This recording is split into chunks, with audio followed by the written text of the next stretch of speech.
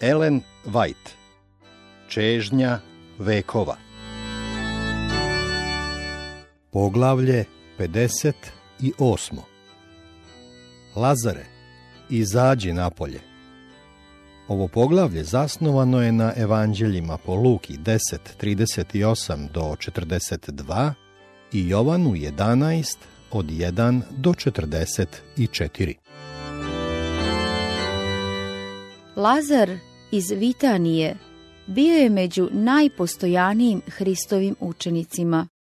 Od njegovog prvog susreta, njegova vera u Hrista bila je snažna, njegova ljubav prema njemu duboka, a i Spasitelj ga je veoma voleo. Za Lazara je Hristos učinio svoje najveće čudo. Spasitelj je blagosiljao sve koji su tražili njegovu pomoć. On voli celu ljudsku porodicu, ali sa nekima je povezan naročito nežnim vezama. Njegovo srce bilo je povezano čvrstim vezama ljubavi prema porodici u Vitaniji, pa je za jednog njenog člana učinio svoje najdivnije delo. U Lazarevom domu Isus je često nalazio odmor. Spasitelj nije imao svoga doma i zavisio je od gostoprimstva svojih prijatelja i učenika, pa mu je često, kada je bio umoran i željan ljudskog prijateljstva, bilo drago da nađe utočište u ovom mirnom domu, daleko do podozrenja i ljubomore gnevnih fariseja.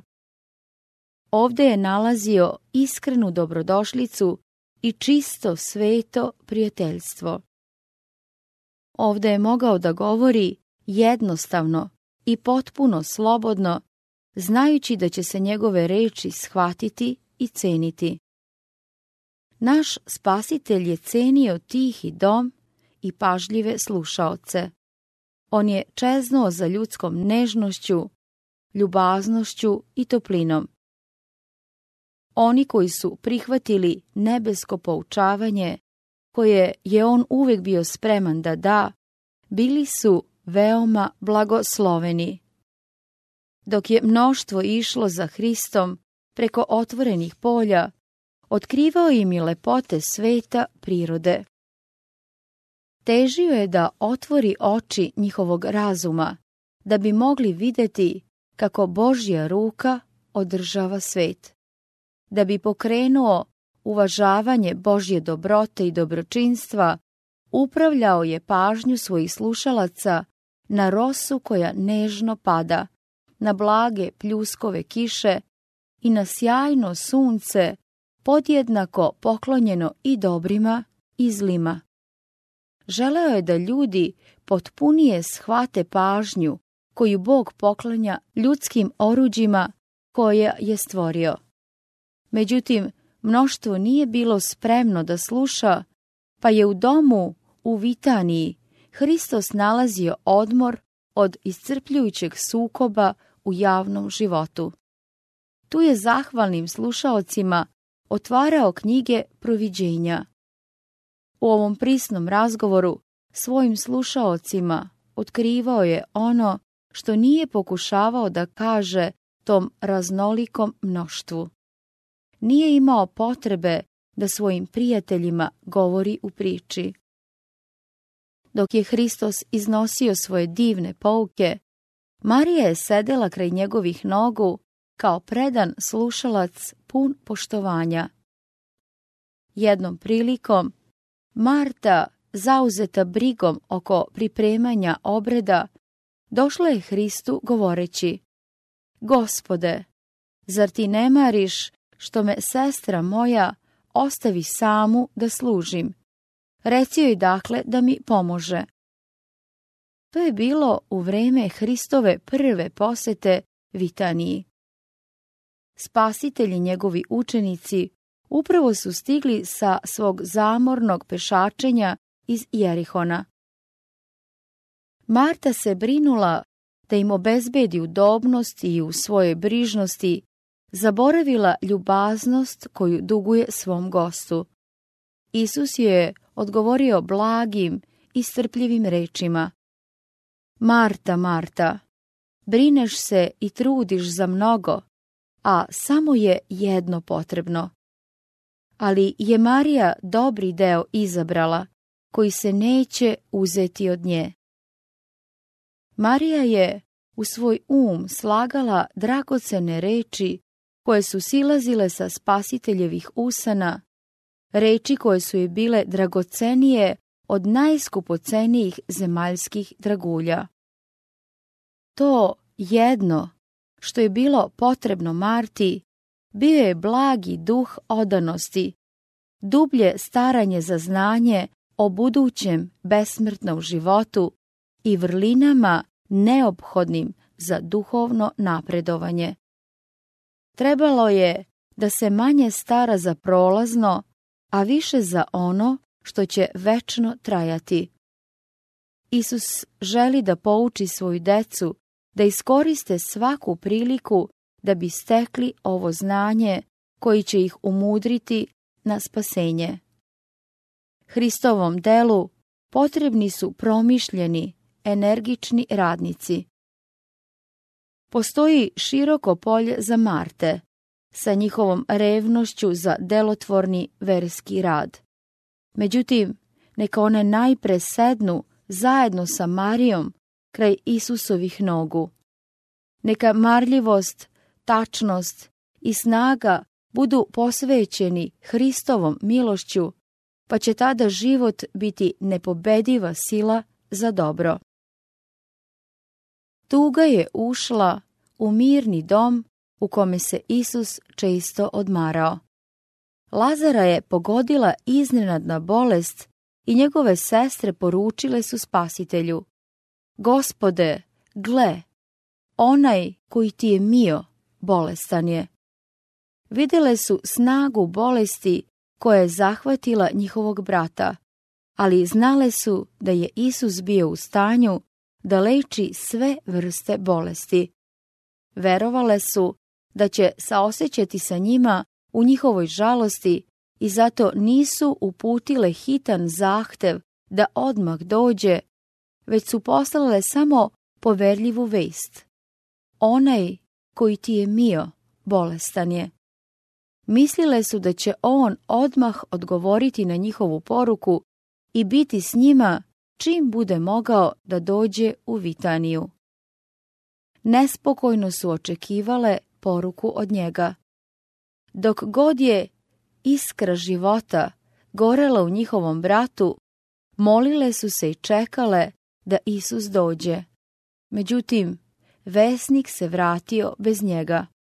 Ipak doneo je vest: ova bolest nije na smrt, a to im je donelo nadu za koju su se uhvatile da će Lazar živeti. Nežno su pokušavale da govore reči nade i ohrabrenja gotovo besvesnom patniku. Kada je Lazar umro, bile su gorko razočarane, ali su osjećale Hristovu milost koja ih je podupirala i to ih je sačuvalo da ni za što ne okrivljuju Spasitelja. Kada je Hristos čuo vest, učenicima se učinilo da ju je hladno primio. Nije ispoljio žalost koju su očekivali da će pokazati. Pogledavši ih, rekao je: ova bolest nije na smrt, nego na slavu Božju, da se proslavi Sin Božji s nje. 2 dana ostao je u mestu u kome je bio. Ovo odgađanje bilo je tajna za učenike. Kakva bi uteha bila njegove prisutnosti ovom ožalošćenom domu, pomislili su on. Njegova snažna ljubav prema porodici u Vitaniji bila je dobro poznata učenicima i zato su bili iznenađeni što se nije odazvao toj žalosnoj vesti: onaj koji ti je mio, bolestan je. U toku ta 2 dana izgledalo je kao da je Isus ovu vest odstranio iz svoga uma, jer nije spominjao Lazara. učenici su razmišljali o Jovanu Krstitelju, Isusovom preteči. Pitali su se zašto je Isus i pored sile da čini veličanstvena čuda, dopustio da Jovan propada u tamnici i umre nasilnom smrću. Pošto je imao takvu silu, zašto Hristos nije spasao Jovanov život? Ovo pitanje često su postavljali fariseji koji su iznosili to kao nepobitan dokaz protiv Hristove tvrdnje da je Sin Božji. Spasitelj je upozorio svoje učenike na nedaće, gubitke i progonstva. Da li će ih zaboraviti u nedaćama? Neki su se pitali da nisu pogrešno shvatili njegovu misiju. Svi su bili duboko ožalošćeni. Posle 2 dana čekanja, Isus je rekao svojim učenicima: hajdemo opet u Judeju. Učenici su se pitali zašto je Isus, ako je nameravao da ode u Judeju, čekao 2 dana. Međutim, bojazan za Hrista i njih lično sasvim je obuzela njihove misli. Nisu mogli da vide ništa drugo do opasnost na putu kojim je nameravao da pođe. Ravi, rekli su, sad Judejci šćadijahu da te ubiju kamenje, pa opet hoćeš da ideš onamo. Isus odgovori: nije li 12 sahata u danu? Ja sam pod vođstvom svoga Oca i sve dok činim njegovu volju, moj život je bezbedan. 12 sati moga dana još nije isteklo. Ušao sam u ostatak ovog svoga dana, ali dok god preostaje i najmanji deo, ja sam siguran. Ko danju ide, nastavio je, ne spotiče se, jer vidi videlo ovoga sveta. Onaj koji čini Božju volju, koji ide stazom koju je Bog označio, ne može da se spotakne i padne. Svetlost Božjeg duha koji ga vodi daje mu jasnu predstavu o njegovoj dužnosti i vodi ga pravo do završetka njegovog rada. Ako ide noću, spotiče se, jer nema videla u njemu. Onaj koji ide stazom koju je sam izabrao, na koju ga Bog nije pozvao, spotačit će se. Za njega se dan pretvara u noć i ma gde se nalazio, nije siguran. Ovo kaza i potom reče im: Lazar, naš prijatelj, zaspa, nego idem da ga probudim. Lazar, naš prijatelj, zaspa, kako dirljive reči, kako pune saučešća. Misleći na opasnost kojoj će se njihov učitelj izložiti odlaskom u Jerusalim, učenici su gotovo zaboravili ožalošćenu porodicu u Vitaniji. Međutim, ne i Hristos. Učenici su se osjećali ukorenim. Bili su razočarani što Hristos nije mnogo brže odgovorio na vest. Došli su u iskušenje da pomisle da on nema nežne ljubavi prema Lazaru i njegovim sestrama kao što su to mislili, jer bi inače požurio natrag s glasnikom. Ali reči Lazar, naš prijatelj, zaspa, probudile su prava osjećanja u njima. Uverili su se da Hristos nije zaboravio svoje prijatelje koji pate. Onda mu rekoše učenici njegovi: Gospode, ako je zaspao, ustaće. A Isus im reče za smrt njegovu, i oni mišljahu da govori za spavanje sna. Svojoj vernoj deci Hristos predstavlja smrt kao san. Njihov život je sakriven sa Hristom u Bogu i dok ne zatrubi posljednja truba, oni koji umru spavaće u njemu. Tada im Isus kaza, upravo Lazar umre. I milo mi je vas radi, što nisam bio onamo da verujete, nego hajdemo k njemu. Toma nije mogao da vidi ništa drugo osim smrti koja čeka njegovog učitelja ako pođe u Judeju, ali zapregao je svoj duh i rekao drugim učenicima, hajdemo i mi da pomremo s njim. Poznavao je mržnju Jevreja prema Hristu. Njihova namera bila je da ga ubiju, ali ona nije uspela zato što mu je ostalo još malo od određenog vremena. U toku ovog vremena Isusa su čuvali nebeski anđeli. Nikakvo zlo nije mu se moglo dogoditi, čak i u predelima Judeje, u kojoj su rabini kovali zaveru kako da ga uhvate i ubiju. Učenici su se začudili Hristovim rečima kada je rekao, Lazar umre. I milo mi je što nisam bio onamo.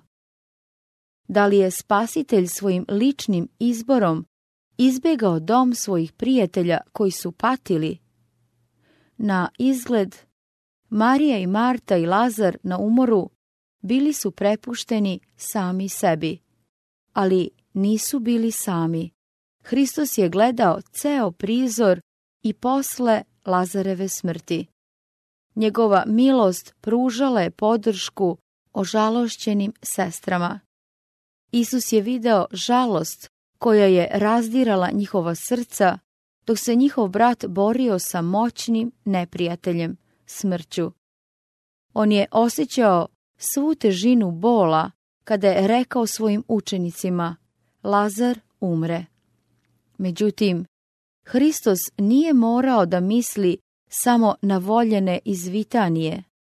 On je morao da misli i na poučavanje svojih učenika. Oni treba da postanu njegovi predstavnici u svetu, da bi očev blagoslov mogao da obuhvati sve. Radi njih je dozvolio da Lazar umre. Da ga je povratio iz bolesti u zdravlje, ne bi bilo učinjeno čudo koje je najodređeniji dokaz njegovog božanskog karaktera. Da se Hristos nalazio u bolesničkoj sobi, Lazar ne bi umro, jer Sotona ne bi imao vlast nad njim. Smrt ne bi mogla uperiti svoju strelu na Lazara u prisutnosti darodavaoca života. Zato je Hristos ostao po strani. On je pustio neprijatelju da upotrebi svoju moć da bi mogao da ga potisne kao pobeđenog neprijatelja. On je dozvolio da Lazar potpadne pod vlast smrti, a žalosne sestre videle su svoga brata položenog u grobu. Hristos je znao da će, dok budu gledale mrtvo lice svoga brata, njihova vera u otkupitelja biti okrutno kušana.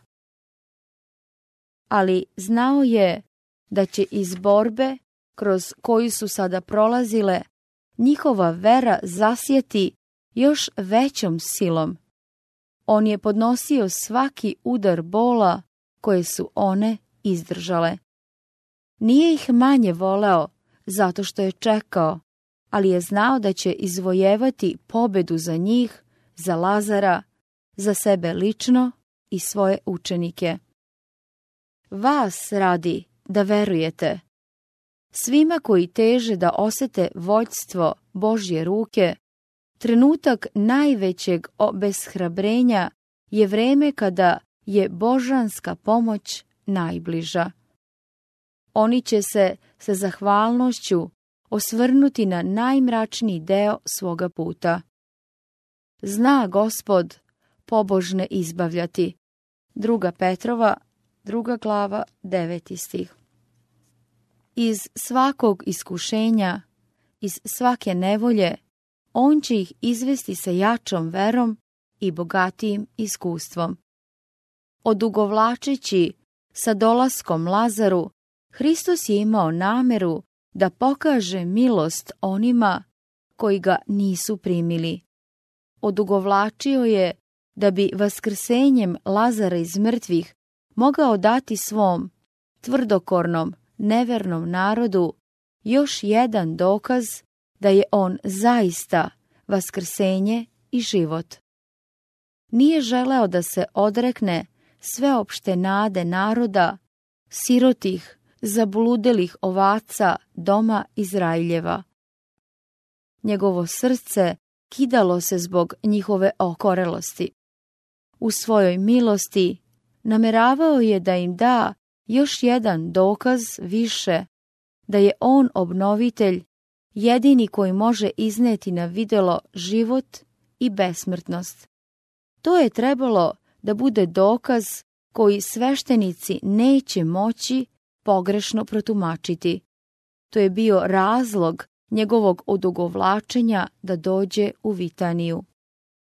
Ovo čudo, podizanje Lazara iz mrtvih, kao kruna svega, trebalo je da stavi Božji pečat na njegov rad i na njegovu tvrdnju da ima božanstvo. Na svome putu do Vitanije, Isus je po svom običaju služio bolesnima i nevoljnima.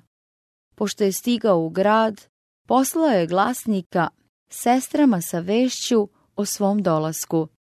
Hristos nije odmah ušao u kuću, već je ostao na jednom tihom mestu kraj puta. Napadni prizori koje su pravili Jevreji prilikom smrti prijatelja ili rođaka nisu bili u skladu sa Hristovim duhom. On je slušao odjekivanje plača iznajmljenih narikača i nije želeo da se sa sestrama sretne u takvom prizoru zbrke. Među ožalošćenim prijateljima nalazili su se i rođaci ove porodice, od kojih su se neki nalazili na visokim, odgovornim položajima u Jerusalimu. Među njima su bili neki od najogorčenijih Hristovih neprijatelja. Hristos je znao njihove namere i zato se nije odmah pojavio.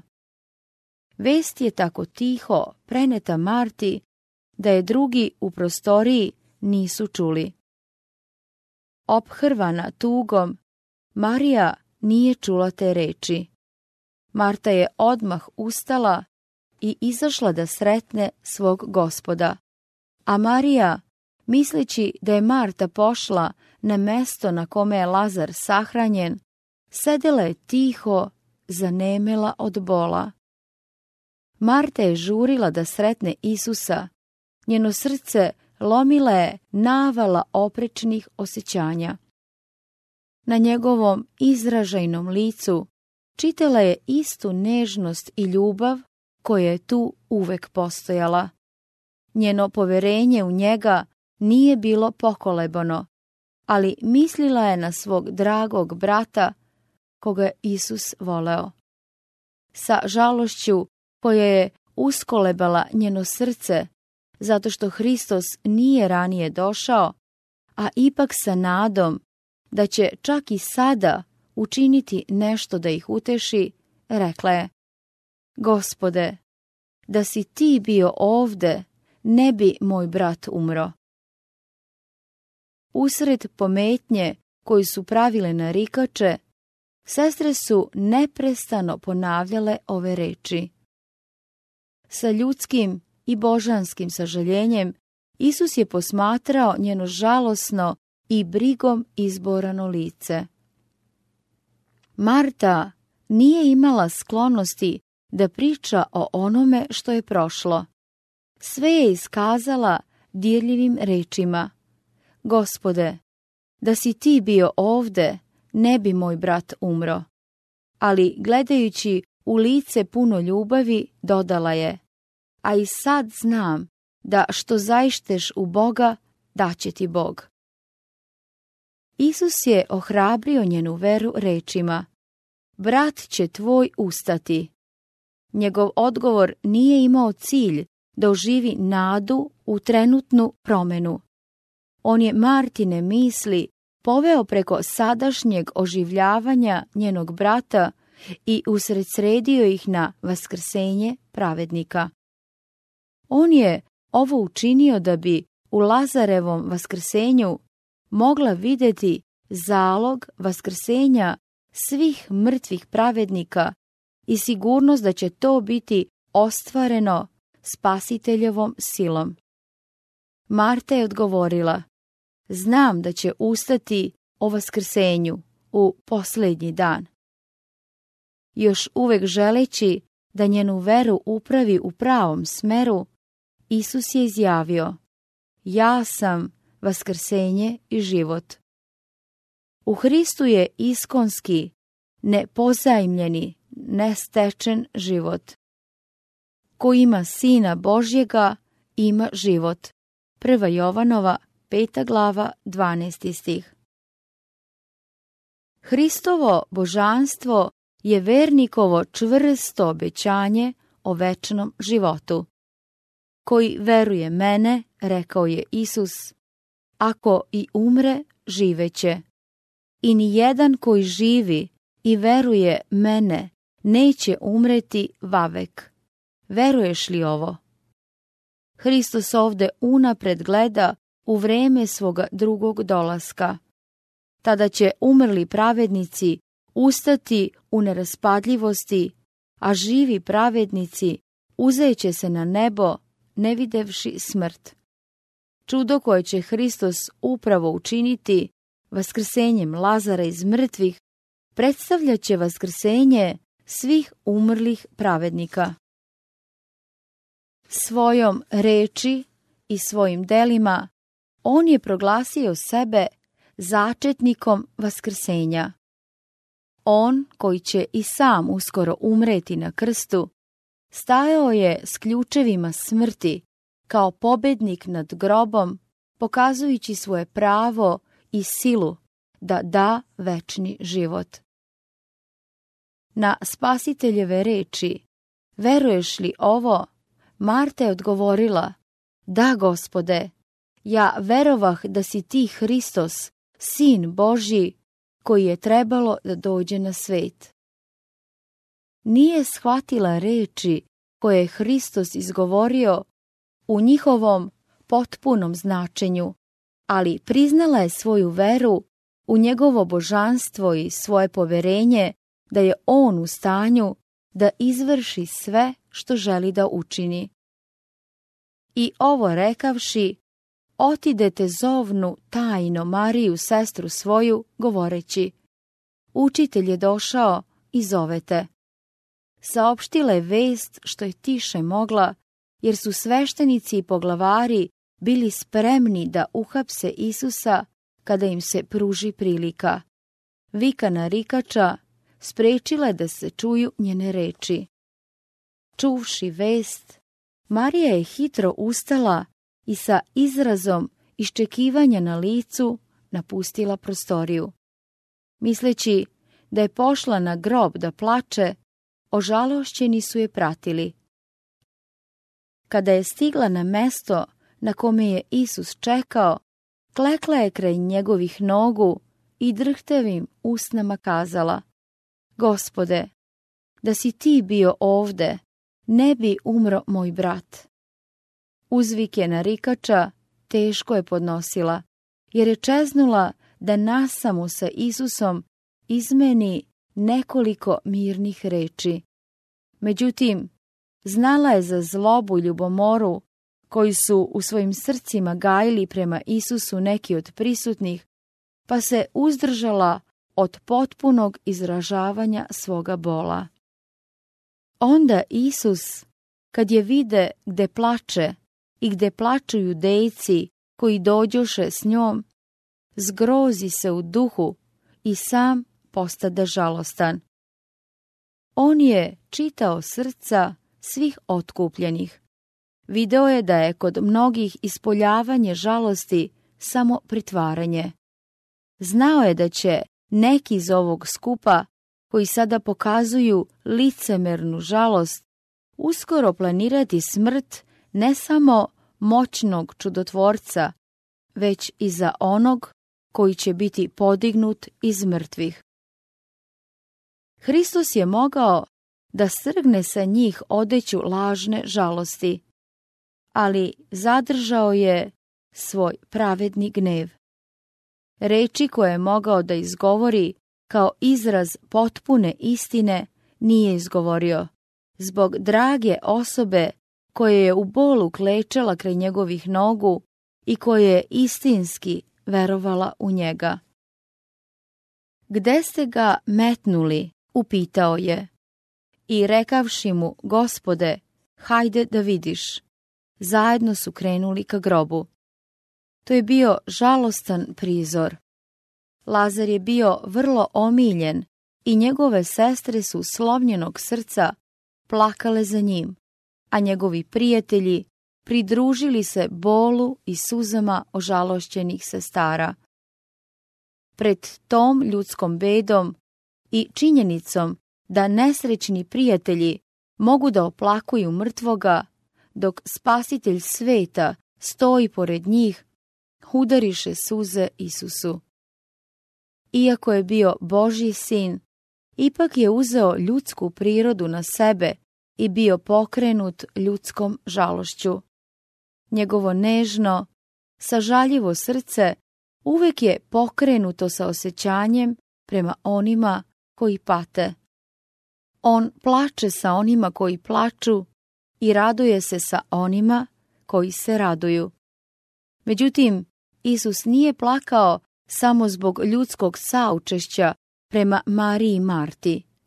U njegovim suzama sadržan je bol koji je bio daleko iznad ljudskog bola, kao što je nebo više od zemlje. Hristos nije plakao za Lazarom, jer je nameravao da ga pozove iz groba.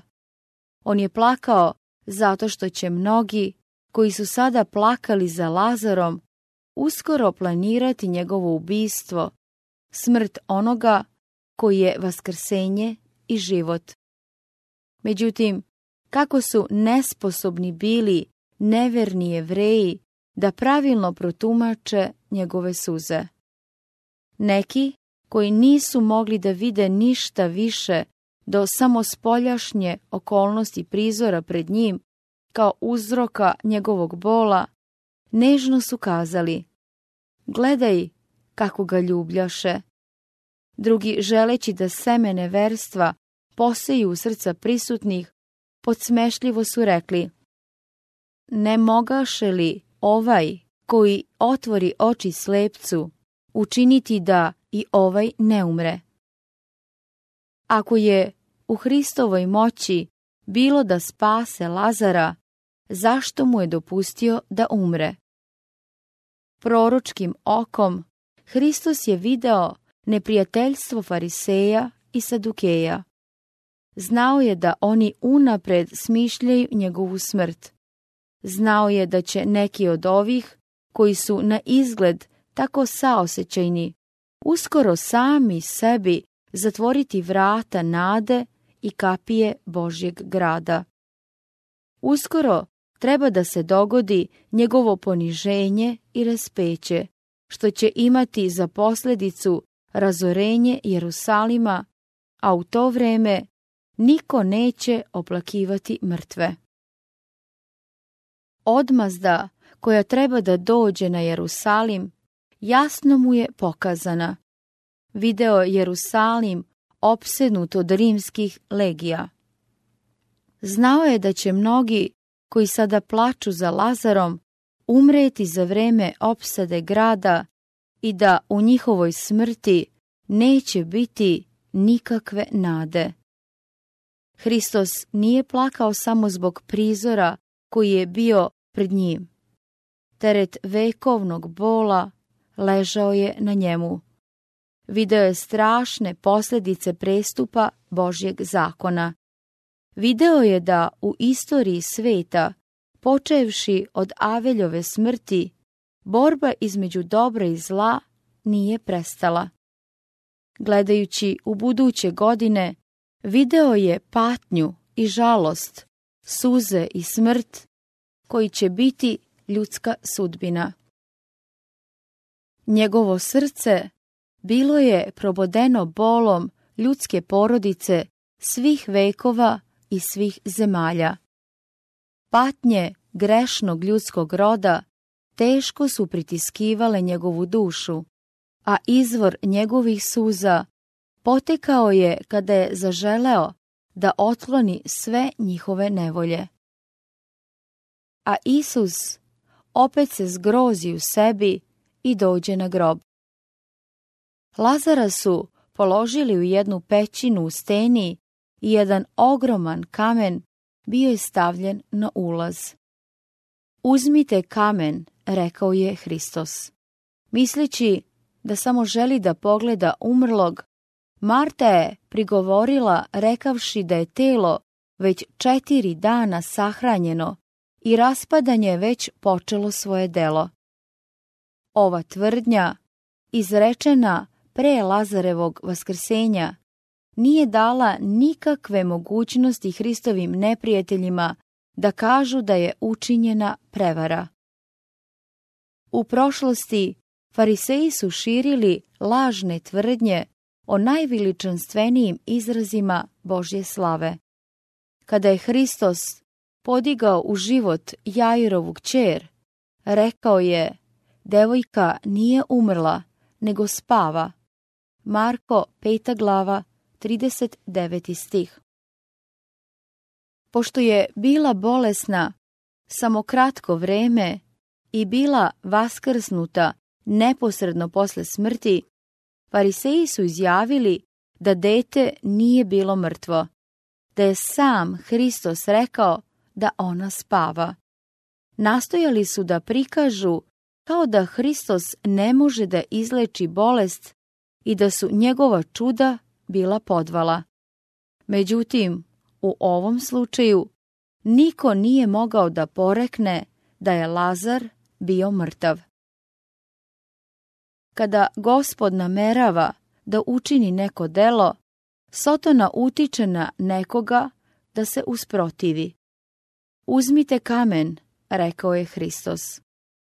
Koliko je god moguće, pripremite put za moje delo. Međutim, pokazala se Martina samopouzdana i častoljubiva priroda. Nije bila voljna da se telo u raspadanju iznese na videlo. Ljudsko srce sporo shvata Hristove reči i Martina vera nije shvatila pravo značenje njegovog obećanja. Hristos je ukorio Martu, ali njegove reči izgovorene su vrlo blago. Ne rekoh li ti da, ako veruješ, vidjet ćeš slavu Božju? Zašto da sumnjaš u moju silu? Zašto rasuđuješ suprotno mojim zahtevima? Imaš moju reč. Ako veruješ, vidjet ćeš Božju slavu. Prirodne nemogućnosti ne mogu sprečiti delo svemogućega. Sumnja i neverstvo nisu poniznost. Bezuslovno verovanje u Hristovu reč je prava poniznost, pravo predanje samoga sebe. Uzmite kamen. Hristos je mogao da naredi steni da se skloni i ona bi poslušala njegov glas. On je mogao da naloži anđelima koji su bili u njegovoj neposrednoj blizini da to učine. Na njegovu zapovest nevidljive ruke uklonile bi stenu. Međutim, nju treba da uklone ljudske ruke. Na taj način Hristos je želeo da pokaže da ljudsko treba da sarađuje sa božanskim. Ono što ljudska sila može da učini, božanska sila nije pozvana da učini. Bog ne odbacuje ljudsku pomoć. On jača čoveka, sarađuje sa njim kada on koristi sile i sposobnosti koje su mu poklonjene. Poslušali su Isusovu zapovest i uklonili kamen. Sve je učinjeno javno i promišljeno. Svima je pružena prilika da vide da se ne čini nikakva obmana. U grobu, u steni, ležalo je Lazarevo telo, hladno i mirno u smrti. Uzvici narikača umuknuli su. Iznenađena i puna iščekivanja, gomila je stajala oko groba, čekajući da vidi šta će uslediti. Hristos je spokojno stajao ispred groba. Svečana ozbiljnost počivala je na prisutnima. Hristos je kročio bliže grobu. Podižući svoje oči k nebu, rekao je: Oče, hvala ti što si me uslišio. Malo pre ovoga, Hristovi neprijatelji optuživali su ga za hulu na Boga i uzimali kamenje da bace na njega zato što je tvrdio da je Božji sin. Optužili su ga da čini čuda s Otoninom silom. Međutim, ovde Hristos tvrdi da je Bog njegov otac i sa savršenim poverenjem izjavljuje da je on Božji sin. U svemu što je činio, Hristos je sarađivao sa svojim ocem. Uvek je pažljivo pokazivao da ne radi nezavisno od njega, a svoja čuda činio je verom i molitvom. Hristos je želeo da svi poznaju njegov odnos prema njegovom ocu. Oče, rekao je on, hvala ti što si me uslišio.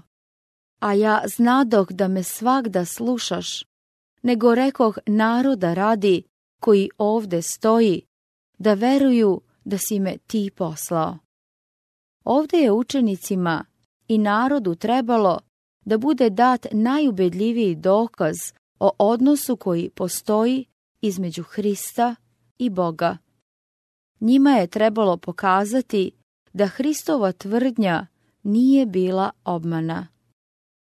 I ovo rekavši, zovnu iza glasa: Lazare, izađi napolje.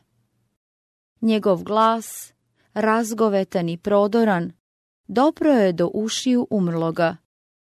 Dok je govorio, božansko je prosijavalo kroz njegovu ljudsku prirodu. Na njegovom licu, ozarenom Božjom slavom, narod je mogao da vidi pouzdanost njegove sile. Svako oko bilo je prikovano za ulaz u pećinu. Svako uvo bilo je usresređeno da primi i najmanji zvuk. Sa velikim i brižnim zanimanjem svi su iščekivali ispit Hristovog božanstva, dokaz koji treba da potvrdi njegovo tvrđenje da je Božji sin ili da uguši nadu za večna vremena.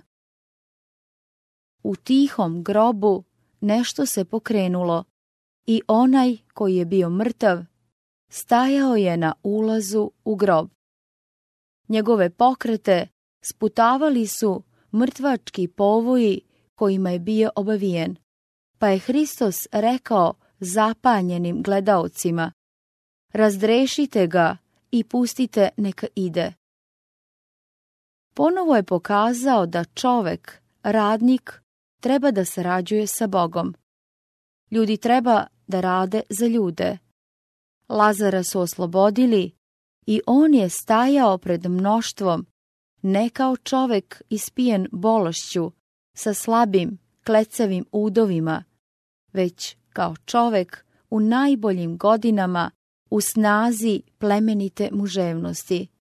Njegove oči sijele su razumom i ljubavlju prema svome Spasitelju. U dubokoj odanosti bacio se pred Isusove noge. Očevici su u početku stajali nemi od čuđenja. Zatim je usledio neopisiv prizor radosti i zahvalnosti. Sestre su kao dar Božji primile povratak svoga brata u život i prekidane suzama radosnicama izrazile svoju zahvalnost Spasitelju. Međutim, dok su se brat, sestre i prijatelji radovali ovom ponovnom susretu, Isus se povukao sa mesta događaja. Kada su potražili darodavaoca života, nisu ga mogli naći.